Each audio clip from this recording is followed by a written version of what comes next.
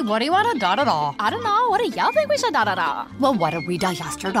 Yesterday. All the dots feel like the same da these days. I know. Like, is today Monday or Tuesday? Today is Thursday. Oh no, I forgot to call my mom on her birthday. Oh no! No! These days, nothing is normal and everything is weird. But you could still save big when you switch to Progressive. That won't change. Not today or any day. Quote today at Progressive.com. Progressive Casualty Insurance Company and Affiliates.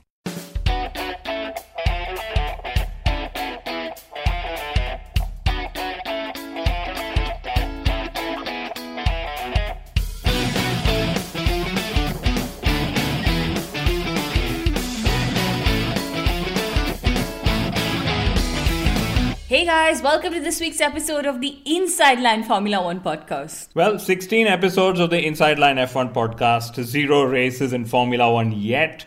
That's the score for the 2020 F1 season, in case you guys needed one. Yeah, Kunal, we've been discussing Formula One's attempts to race in 2020. We've talked about that a lot. So let's not go down that road again. Sure. The only thing we should talk about is that Formula One has finally put a date out there to start 2020. Guys, it's the 3rd of July. It's the Friday of the Austrian Grand Prix. You know, honestly, if we race in Austria in July, helmets off to Liberty Media for making it happen despite all the obstacles that they can't even possibly foresee right now. But guys, in this episode, we will talk about how Formula One imposing a low budget cap, in the recent future. Yeah, low by Ferrari standards, you mean? Yes, low by Ferrari standards. So that low budget cap might just trigger Ferrari to race in other series, right? And it's not just me, it's Mattia Binotto. He said, and I quote, "We would not want to be put in a position of having to look at other further options for deploying our racing DNA." Wow. Such a complicated way of saying, yeah. hey, we might just race elsewhere. I had to wrap my head around that. Well, Kunal, I am not making decisions for Ferrari, but actually running a works team in different series, well, maybe that could be awesome for the racing DNA and for all of motorsport, really. I agree. I mean, I would love to see Ferrari in Formula E. And in this week's episode of the Inside Line F1 podcast, we discuss Ferrari's exclusivity with Formula One. One of the key reasons why they do not compete in Formula E or any other premier single-seater racing series in the world. We're going to give you guys a quick update on the virtual Grand Prix. There are new drivers joining every hour, literally. It better be a quick update. A very quick one. And Kunal, I also want to discuss the Toto Wolff-Lewis Hamilton interview with Martin Brundle. Right, and Zach Brown has been making some interesting suggestions for Formula One to consider in terms of the 2020 season. We will discuss Brown's suggestions. Awesome. And Lucian brings us a review of the classic 1989 Australian Grand Prix. It was an epic wet race and he'd attended it in Adelaide. But before we get going, here's a request for you to leave us a review and a rating on whatever app you're listening to us on. And especially a big thank you to Wamsi. Thank you for your good recommendation on our Facebook page. Guys, we're the Inside Line F1 podcast on Facebook. And also on our Facebook page, we host the Pole Position Show. It's a live chat on all things Formula One. And it has a Formula Fun quiz every Sunday at 8 o'clock Indian Standard Time or 4:30 European Standard Time, right? So you guys are very welcome to all tune in and join the fun. Awesome. Kunal, our long introduction makes me wonder if this is how Formula One drivers feel during the formation lap of the race, It's like the race start is just a few moments away, but you have to go all around, circle about, get all warmed up and line up for the start again. Yes, but we all know how important the formation lap is to a Formula One race, like getting systems checked, and I've just checked the audio levels are fine, getting our excitement levels up, and I'm sure you guys are all excited. So let's get to business. Fantastic. So Ferrari, Formula One and exclusivity. It's 2020 and really if it were up to me, Kunal, I would love for Ferrari to be racing in every premier single-seater racing category in the world. Well, the counterpoint being that if I were Liberty Media, I'm not sure if I would be happy or pleased if my marquee team wanted to go racing elsewhere in the world of motorsport after being committed to me, right? But let's break it down because it'll give us, a chance to understand how we've actually landed up here. Well, it's interesting because Ferrari, they're the only team in the paddock to have competed in all Formula One races till date. So that's massive. I mean, if you want to watch a works Ferrari team race, you have to watch Formula One.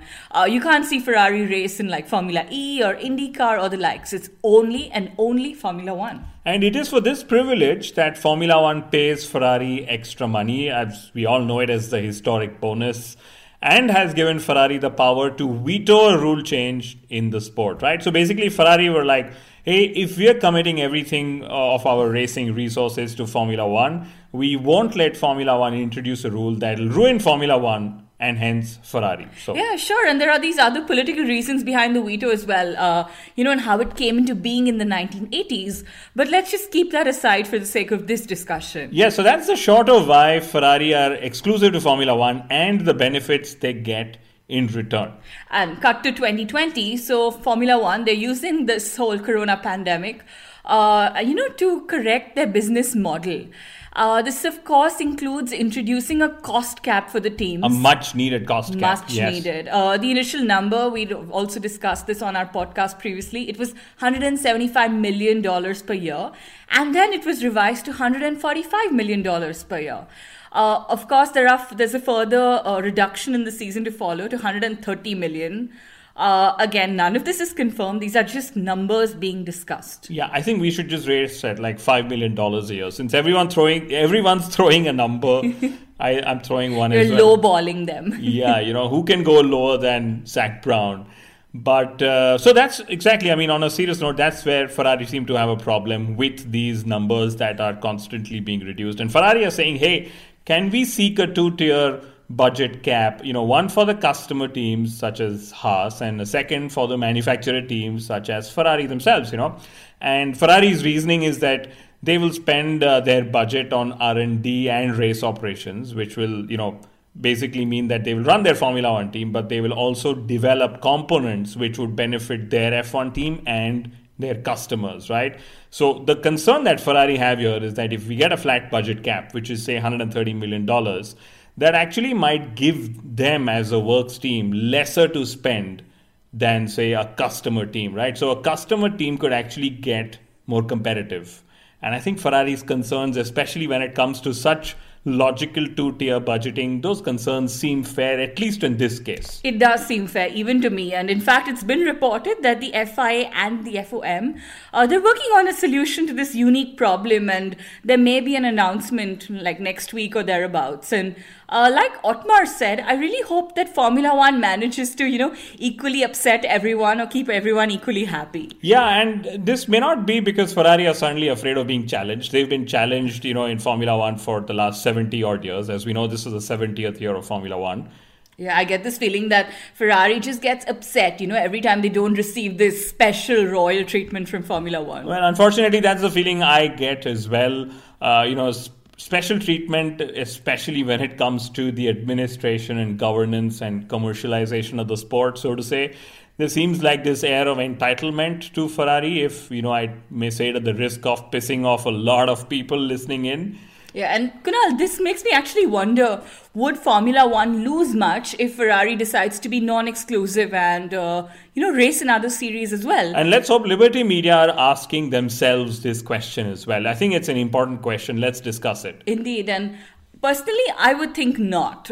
In fact, Mattia Binotto said that their decision to race in another series, it could just be down to human resources reasons, because under Italian law, they can't fire people. So maybe just reallocate them. I'm glad you said that, because first things first, Ferrari should actually clarify if their racing in other series is down to HR reasons, like you said, or if they worry of competition from customer teams, because it sounds like a bit of both to me. It does. I also hear these two reasons, yes. But let's see this from Liberty Media's point of view, right? Because all along there's been this belief Ferrari is Formula One is Ferrari, like the most marquee team ever, the most historic brand ever in the sport, right? And in the earlier era, fans bought Formula One tickets to watch Ferrari race. At least that's what, we've been told. That's what we've grown up to, the legend of Ferrari, right? But in this modern day setup of Formula One, I wonder if, this setup is built around a single team only. And personally, I think not. I think not too. And in fact, let's ask the moot question.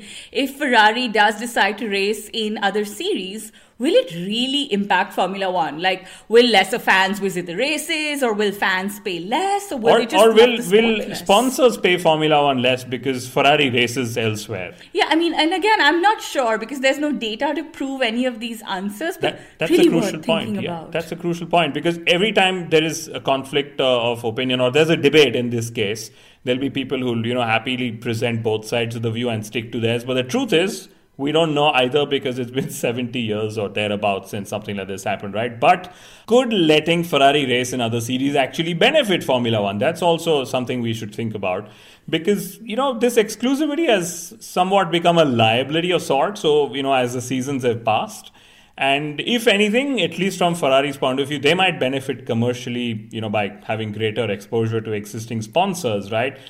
Honestly, I don't think other series would pay Ferrari as handsomely as Formula One does just to go racing. Yeah, in fact, I wonder if this is why Ferrari isn't committing to Formula E, But frankly, that's the one series I would want Ferrari to go racing in. I mean, Formula E has all the major car manufacturers one can think of. And I wonder if and how many manufacturers would pull out after the pandemic, not just from Formula E, but even from Formula One and other forms of motorsport. Like, for example, Audi has already announced pulling out of the DTM series, and they said that they will concentrate their efforts and investments on their Formula E operations. Yeah, gosh, Kunal, that's another thing because Ferrari's defiance of the budget cap, it doesn't take into account the economic impact of the virus. True. I mean, there's a rumor that Ferrari might agree to lower numbers by 2023. I mean, but hey, what if there are just fewer teams on the grid then? I mean, what's the point of saving Formula One if it's already been reduced to bits because, teams cannot afford to race? Bullseye. And this is where I think we should bring up Zak Brown's ideas for Formula One for 2020. I have been impressed by Brown's approach. His statements have been measured, sharp. It seems like, he knows his business of Formula One, which is, of course, obvious, right? And it also comes from a person who's sort of expecting and wants to prepare Formula One for the worst for when the pandemic ends. And that's sort of my approach as well, preparing for the worst. So he is basically pushing the sport, to make right decisions, even if they are the harder decisions to make. So thank you, Zach. Indeed. And Zak Brown wants $100 million budget cap. Yeah, I mean, along with helping the teams, a lower budget cap would also help the drivers. Like, it would ward off the threat of paid drivers taking up seats just because, the teams need more money to go racing. Kunal, this is exactly what Kevin Magnussen said a few days ago. He said that paid drivers could actually take up seats in Formula One after the pandemic, exactly for economic reasons. And that's probably what has happened after the economic crisis that we saw in 2008, 2009 and thereon. Lots of paid drivers came in then. But you guys can actually go Google that because that's what I did. I don't want to name the drivers as few on the list, right? But Zak Brown made another suggestion, one that I'm not entirely in favor of. He suggested that for the 2020 Formula One championships, Formula One should sort of take the best races out of all from a championship consideration point of view. Yeah, that's interesting because this rule existed in Formula One, many seasons, years ago.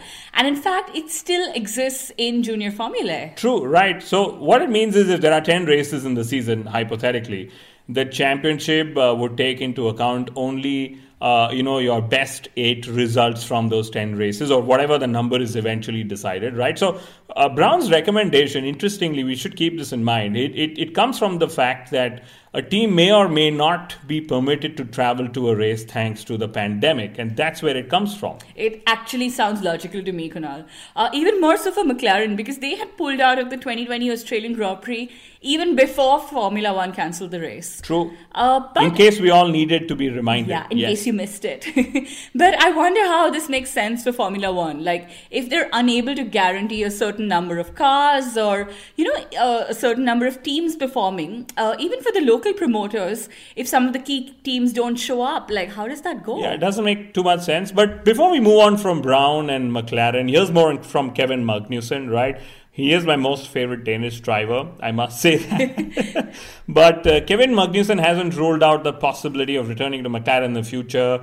In fact, he said that he might even go to Renault. I don't know if Renault will be there around or the sorts, but it's good. U-turns in Formula One, we know how it's very common. Yeah, frankly, Kunal, I think that's just how it's going to be.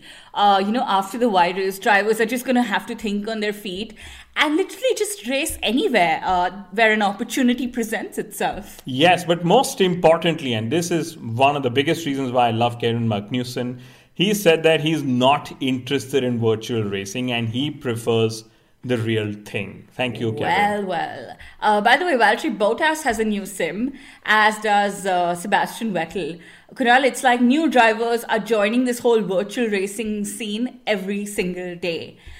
In fact, I think we should do a which driver has joined virtual racing this week section every episode. Well, I mean, I kid you not, there are so many of them. Okay, let's do it. These sections are anyway your brainchild, like the ever popular What Wolf Said This Week section. Oh, that's my favorite. In fact, we're going to have that section just a few minutes from now, guys. So stay tuned for that. Right. So back to which new driver has joined sim racing this week. That's the section, right? The most interesting addition for me is Petter Solberg, or Petter Solberg, as the Nordics would pronounce it, right? The former World Rally champion. He'll be racing for Renault in the Dutch Virtual Grand Prix. I think it's going to be a lot of fun to see him at the wheel again. Yeah, by the way, Lewis Hamilton has a sim too, but I doubt he'll be joining anytime soon. I mean, he's pretty happy playing Gran Turismo. I have never personally played GT, but I know that Lewis Hamilton is present in the game as a character. Well, I have never played GT as well, but I really wonder if Lewis Hamilton, when he plays GT, does he actually, in his gameplay, actually, does he interact with his game self as well? I don't know. I don't know how narcissistic that would be, but that's pretty awkward. Lewis, the real Lewis, playing, having fun with the Lewis in the game. I don't know. Okay. Let's see. By the way, let's talk about Lando Norris finally. He's literally the Alonso of virtual racing. By the time this pandemic ends, Lando Norris would probably be the first driver in the history to have competed in online races across all categories of all wheelers. The number of wheels is limited to our imagination. That's what Lando Norris's CV will hold. Absolutely, Kunal. I couldn't agree more. In fact, Lando claimed pole and then he won the IndyCar virtual race as well. I'm not surprised. Yeah, I wonder if MotoGP is next for him or maybe even Formula E. Alex Mack, one of our listeners, tweeted to me online and she said that could Lando Norris become the first driver ever to claim the E-Triple Crown of motorsport? Wow. Actually, drivers could just create these terms and go racing in these, virtual series. Maybe Fernando would do that at some point, given how much he's obsessed with the Triple Crown of motorsport, right? But here's the only thing I absolutely like about virtual racing. It is allowing drivers from different series to race each other, in the virtual world, something that's not as easily possible in the real world. So thank you, virtual racing. That's the last time you'll hear me say something good about that. Right? Okay, great. So final points on this podcast. We have the What Wolf Said This Week section. And I'm going to refer to the Wolf and Hamilton interview that Martin Brundle hosted a few days ago. And Wolf was making specific references to how Mercedes' F1 team has made the parent brand more sporty and delivered billions in advertising value, etc. Yes, I remember that. And he also said that he would skip more races in 2020. Now, my question to you, Toto, is how have you decided which races to skip if we do not know the calendar of the year yet? I have no clue. Or how many races we have for that matter. Yeah, I mean, what if we have 8 races and you decided to skip, hey, I'll do only, 12 races this year. Does that mean Toto Wolff will not turn up at any of the races in 2020? We're joking, guys. But yeah. But Kunal, I really wonder why Toto Wolff publicly expressed what the F1 team has delivered to the parent brand.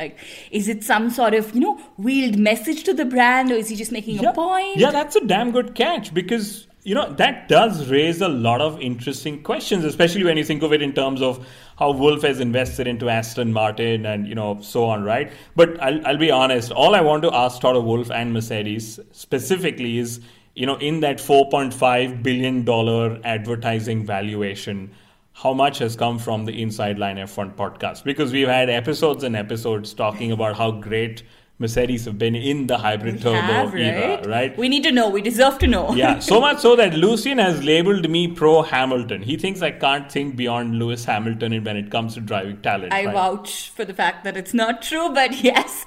But speaking of Lucien, Lucien, over to you for a review of one of the classic races of the 1980s. It's the 1989 Australian Grand Prix.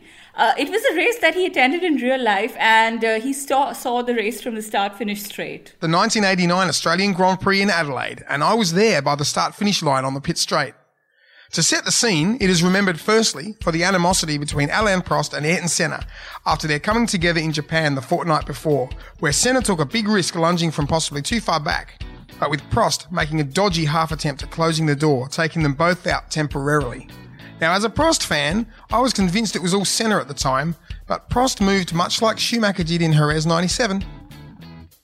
The atmosphere was electric, for Senna came to Adelaide as the wounded victim while Prost was the new world champion, pending an appeal over the Japanese result. And also, which most people forget, Senna had to win in Adelaide to overturn the title positions. Senna was all over the press, crying foul, stating that God shows him the way, etc., etc. It was all a bit extreme really, but made great TV and enlarged the already huge interest in the feud. On the Friday, in front of me, Nigel Mansell in the number 27 Ferrari was first out on track. That car was gorgeous. Prost drew first blood in qualifying, but it was on the Saturday that Senna did his usual, taking pole and making Prost look tame. The scene was set. Senna needed to win and also to have an appeal go his way for being stripped of victory in Japan for a slim chance to be world champ. But race day weather gave a torrential downpour. It was so bad that Prost, Berger and others all tried to get the race delayed or stopped. Yet it was Senna who gave the world one of the most iconic images of himself ever seen. As everyone else was running around flapping their wings, stressing out, Senna sat motionless in his car the whole time, fixated with revenge and with a point to prove, regardless of how dangerous it was. After all, he was the Rainmaster. Winning was all that mattered. It was a picture of pure concentration, focus and determination that only Senna could take to that level. So, to the race. It eventually started in the heavy rain, with Prost taking Senna on down the main straight, but yielding wisely, as Senna was not going to. After one lap, to my horror, Prost pulled in the pits and retired. It was all about safety. He was concerned and he remembered Pironi having a severe accident in the rain years back. And possibly in hindsight, Prost was the wisest driver there, as Nelson Piquet crashed into the back of a car and had his helmet cracked by the tyre of the car he hit. Somehow he had no injuries. Other cars were crushing out left, right and centre. Then Senna spun, giving us one of Murray Walker's best comments ever. He yelled, "Spin, spin, spin!" It was hilarious. Senna rejoined but eventually rammed up the back of Martin Brundle and came around out of the spray with only 3 wheels. And again Murray spoke a classic, like Jaws, as he hit Brundle. So Prost was confirmed as world champ, while other drivers were crashing, spinning, limping and sulking, but not the Williams-Renault drivers. For Thierry Boutsen pulled out another Canada result and won magnificently in the wet, with Patrese third, with the Benetton driver Alessandro Nannini second. But the story of the race was Satoru Nakajima setting fastest lap in the Lotus Judd and coming fourth, and making those of us who stayed, or were not passed out drunk, cheer our heads off, and we became Nakajap fans that day. What a weekend! I was soaked, but had a blast. What a fantastic memory. Wow, thank you so much, Lucien. That was very, very interesting. In fact, I was barely a few months old when this race was held in Adelaide. Yeah, that's a simple math to guess how old Mithila is. Thank you. But can you imagine the chaos when only 8 drivers finish a race and only the top 4 are on the lead lap? And the greats of the sport in those years and in that era, all of them crash in that particular race, right? Unbelievable. Yeah, so thanks, Lucien, for reminding us of the classic race. And like Formula One, we love bringing to you reviews of the races from the yesteryears on our channel as well. Look out for more of them in the coming weeks. By the way, it's been 26 years since the ill-fated Grand Prix at Imola. Yes. Well, that's when we lost Ayrton Senna and Roland Ratzenberger. And one of our listeners, Aniket, he has drawn a beautiful portrait of Ayrton Senna using a pencil. It was, as a tribute to Senna. And you guys are welcome to check out Aniket's portrait on our Facebook page. It is fantastic. Thank you, Aniket. Very, very talented, Aniket. Okay, and final point. So Daniel Ricciardo has been attempting parkour. Kimi Räikkönen has been jumping about on the trampoline, and Danny Kivat has been playing the guitar. I'm curious to know, what is every single of our listener up to in this lockdown, in this period of self-isolation or quarantine. Guys, reach out to us. Let us know. I mean, I feel like I'm Roman Grosjean. I'm sharpening my culinary skills, every single day, every single meal I cook, and it's a lot of fun. I feel like Charles Leclerc, because he's been making a lot of pasta, and so have I. Yeah, it feels like every time I tune into his feed, he's like mentioning pasta, 3, 4, 5 times? Yeah. I think we need to just go remind him that Ferrari, they're already impressed with his talent, and they don't need him to go around saying pasta, pasta, pasta. Also, Charles, pasta isn't the only Italian dish, if I need to remind you. I love pizza. But guys, let's remember, Liberty Media is working hard to bring us races in 2020. So we just have to be a little more patient through this long off season. Yeah, and in fact, it might not be till mid-June, that we hear of Formula One confirming the 2020 Austrian Grand Prix, if at all. So literally be patient. It's at least 6-7 weeks in my view till such time we hear something.